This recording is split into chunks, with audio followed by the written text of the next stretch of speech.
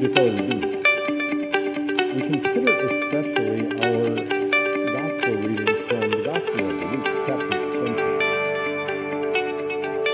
And as we begin today,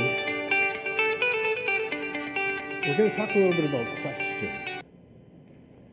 The sort of questions that every person has, and sometimes they change over time. That maybe a young child wonders, why do we have mosquitoes? Why do we have spiders? That one's fairly simple.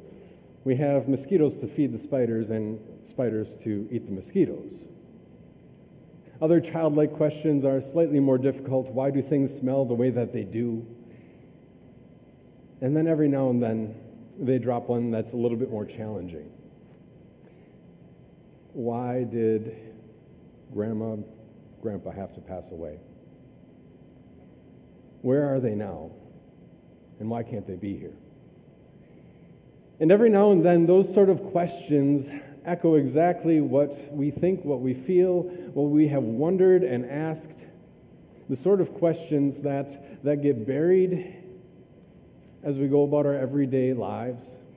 The sort of questions that we hear an answer to in Scripture. The sort of questions that sometimes only bubble up when we're singing a song and the memories all come flooding back. And part of the reason why it's distressing and why we have these questions, why do things happen the way that they do, and why does my loved one have to pass away, and how can I be sure? How can I be sure that he or she is with Jesus now? Because it sounds so beyond my human experience. And it sounds so incredible as to be something that's almost too good to be true. And part of the reason, part of the question isn't just that we have questions, but that we have a conscience. That we have a conscience that every time we see the announcement in the paper or attend the visitation for a friend, we have a conscience that echoes, this too is yours. We have a conscience that echoes that this also is for you. A conscience that says, this loved one of ours, whether they lived for a few days or many, died as a result of sin. That sin wasn't part of God's design. But the fact that young and old alike pass away from disease, accident, or what we just term old age. The fact that all people die is proof that my conscience is right. And every announcement, every funeral is almost a reminder of that fact that I can't escape. The fact that despite my best efforts to quiet the conscience, despite a lifetime of trying to ignore the conscience, despite every effort to balance it out and quiet it, finally, get that thing to shut up, despite all of my efforts to make the conscience go silent by what I do, it's never enough. And that sort of question just kind of bubbles up to the surface when we know this loved one who has passed away, and we know the pain and the sorrow in our own hearts and lives, and it is so totally contrary to the way Jesus describes things in his word. Where Jesus makes a promise to you and to me, I am the way and the truth and the life. I am the resurrection and the life. He who believes in me will live even though he dies, and whoever lives and believes in me will never die. And he said that while Lazarus was still lying in the tomb. Whoever lives and believes in me will never die. And with that statement, and many others like it, what Jesus unveils for us is the reality of life and death, and of an answer to life and death that goes beyond life in this world. What Jesus unveils for us is that all of us, each of us, born into this world with a deep need for baptism, all of us, each of us, as cute as we were in that first infant stage, needing to be born again through water and the Word. All of us, each of us, equally under the wrath of God and equally unable to approach God on our own merit. And so when Jesus says, I am the way and the truth and the life, I am the resurrection and the life, what he's saying is that when he brought you to faith, he brought you from death to life. He brought you into a life with him that he wants to nurture and keep you in through your entire life until he brings you to this place that he describes in our readings today. Now, the other thing, as we kind of start talking about, especially our gospel reading from the Gospel of Luke, is that back in 1993, when the red hymnal came out, we had green up at the front of church until the end of October, and then we had red for Reformation and Last Judgment, and then we had 2 final Sundays in November that were white, of Saints Triumphant Sunday and Christ the King Sunday. And it was a nice idea, but it didn't catch on with anybody else in Christianity. And so with this blue hymnal, we switched back to what everybody else in Christianity has been doing since around the year 300, which is celebrating one Sunday that we call All Saints' Day. And it's basically the same as Saints Triumphant Sunday, if you remember that. And I don't know about you, but it's some of my favorite hymns. And on this All Saints' Day, that officially is the day after October 31st. So October 31st, Halloween, All Hallows Eve, all the children dress up and go door to door, and that's the day that Martin Luther had posted the 95 Theses. All Hallows Eve, because it is the evening before the holy day of All Saints' Day. And on All Saints' Day, we celebrate God's grace to his people in the past and God's promises to his people in the present.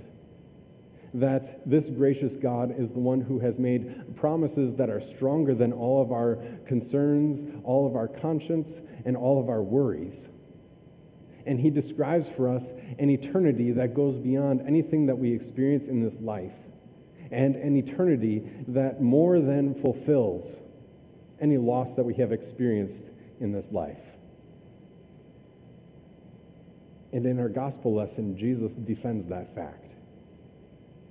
Because even though you and I know that when somebody passes away, we know that as a Christian, we will see that fellow Christian again in heaven.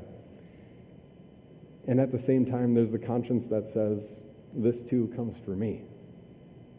But the reality is that this Jesus raised himself from the dead to guarantee not only your forgiveness, but your life forever.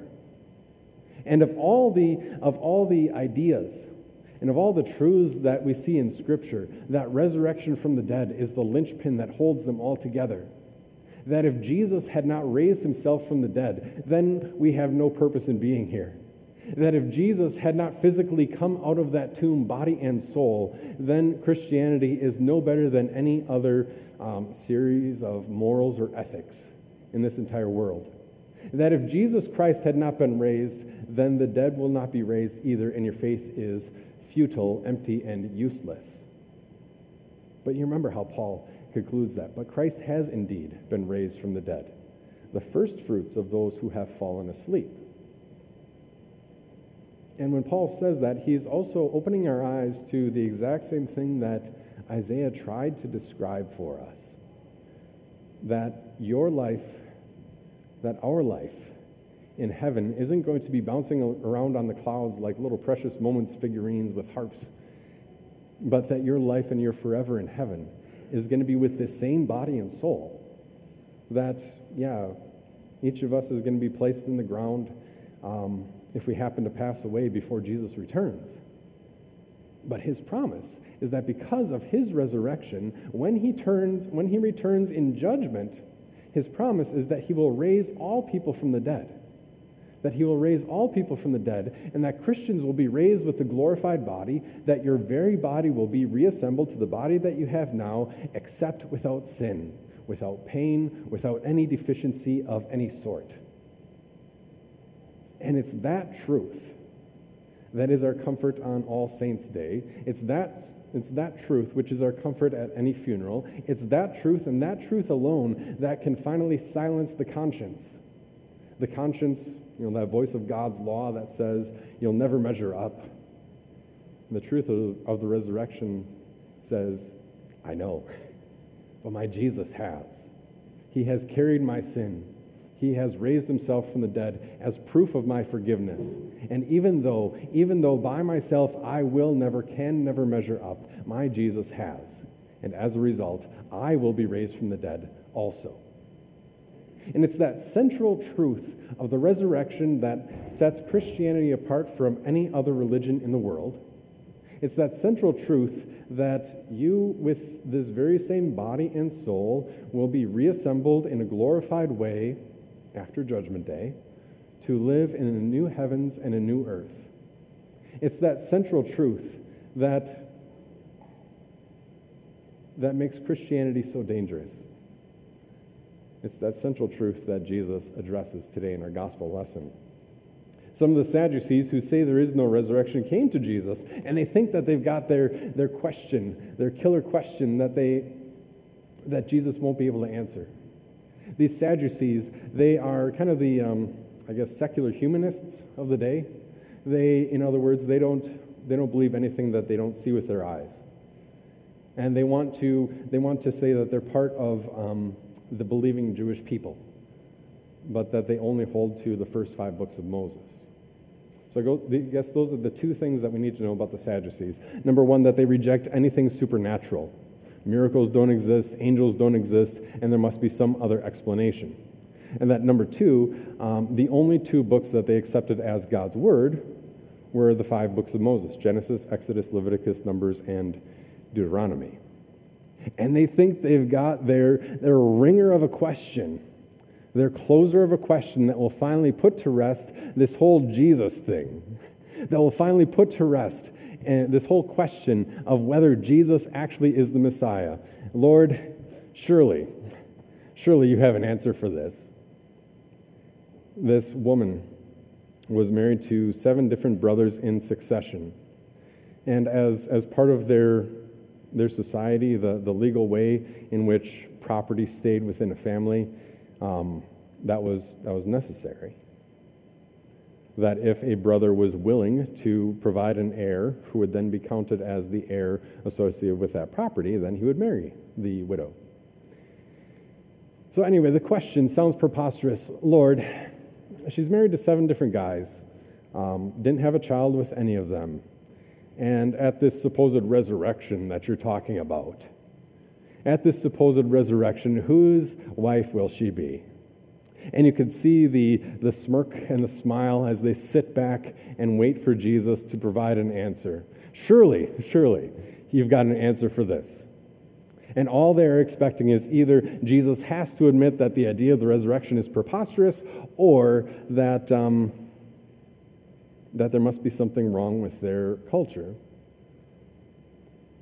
And what they think that they've got Jesus painted into a corner. In the resurrection, whose wife will she be? A question that's really, surely you can't believe in a resurrection. Have you encountered that? That objection? Whether it's the worry, concern, doubt within one's own heart that says, I don't know where my loved one is, or whether it's someone from outside that says, you Christians really believe that? Or whether it's somebody even within Christianity, like tune into the local Christian music station and try to listen for how often they talk about a literal resurrection. That this central truth of Christianity is, yes, slowly being squeezed to the side of Christian proclamation, because it's easier to talk about how Jesus is going to help me to live my best life now, and how Jesus is going to provide for all of my needs and my worries right now. And it's easy to talk about that and to ignore what Jesus has done for you and me. At the resurrection, whose wife will she be? Surely you, Mr. or Mrs. Christian, surely you can't believe that this Jesus actually raised himself from the dead. And look how he answers. The people of this age marry and are given in marriage, and verses 34 through 36. He basically says the question of marriage isn't one for the resurrection. The question of marriage is for today, and as Paul says in the book of Romans, that when a person dies, then the surviving spouse is released from the law of marriage. But Jesus goes on.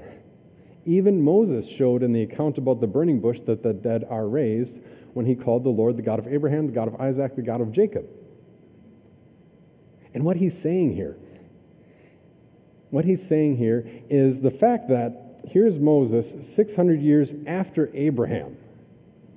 And Moses is standing here in front of this burning bush, and it's not burning up. And Moses is standing here barefoot in front of this burning bush. And what God is saying is that Abraham, Isaac, and Jacob are alive right now, that they are not lost. And the fact that they are alive right now means that God's promise to raise them from the dead will also be fulfilled. That God had promised to raise them from the dead, and he is keeping that promise right now by keeping those loved ones, those believers, safe with him in heaven. And he will fulfill and follow through on that promise of the resurrection from the dead. And you and I rejoice in that fact. That our Lord pulls back the curtain just a little bit and gives us a glimpse of the heavenly city, the New Jerusalem, of Revelation 7, that great multitude that no one could count with palm branches in their hands and singing, "Worthy is the Lamb who was slain." Of Revelation 21, I saw the city, the New Jerusalem, coming down out of heaven from God, prepared as a bride beautifully dressed for her husband. Revelation 22, the Lamb at the center of the throne will be their shepherd, and the gates are never shut in that city.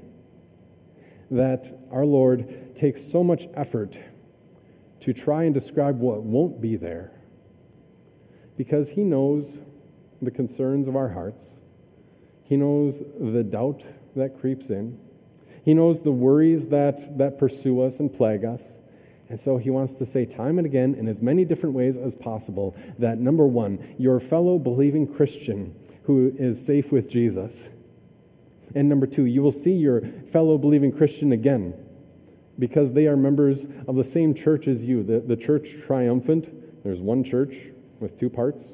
The church triumphant, those who are in heaven now, and we in the church militant, who still have to fight against sin and death and pain. That you are in fellowship with that believing church triumphant right now, and that when your Lord brings you to heaven, you'll see your loved one again. And not only that, that after the resurrection of the dead, you will be able to even walk hand in hand, that same person, down the streets of gold, and marvel at the beauty of the Lamb who was raised, of the Lamb who raised himself from the dead. And so on this All Saints' Day celebration, All Saints' Day actually falls on November 1st, the day after All Hallows' Eve. Perhaps the best way to think of this is that maybe when you drive around your neighborhood, especially the last week or so, you saw a lot of Halloween decorations. Some of them kind of cute, and some of them like just a giant inflatable thing with its arm waving. That was our neighborhood. And some of them even quite grotesque and almost verging into a celebration of death. We didn't really decorate our house, at least externally. But in hindsight, this was suggested by a friend of mine, that for all the people who put all the effort into all the decorations, how much more beautiful do we have as Christians? How much more beautiful truth that All Hallows' Eve and All Saints' Day isn't a celebration of death, but a celebration of life. That even if the house isn't decorated with all the cobwebs and skeletons, that the Christian and the Christian's heart is decorated with Christian truth. That even, a lot of our churches would have a cemetery just on the other side of the church wall, symbolizing that we, together with them, are members of the same church, that as we kneel at the altar, they also rejoice in the church triumphant. And how much more beautiful, aside from costumes and candy, which is all well and good and quite fun and delicious, how much more beautiful to celebrate All Hallows Eve by attending a cemetery of Christians and sitting down with 1 Thessalonians chapter 4. We believe that Jesus died and rose. And so we will believe that Jesus will bring with him all who have fallen asleep in him, and that at the last trumpet, the Lord will raise them and they will be changed. At the last trumpet, in the twinkling of an eye. The reality of the resurrection brought home to your life and mine, for comfort today, for eternity tomorrow.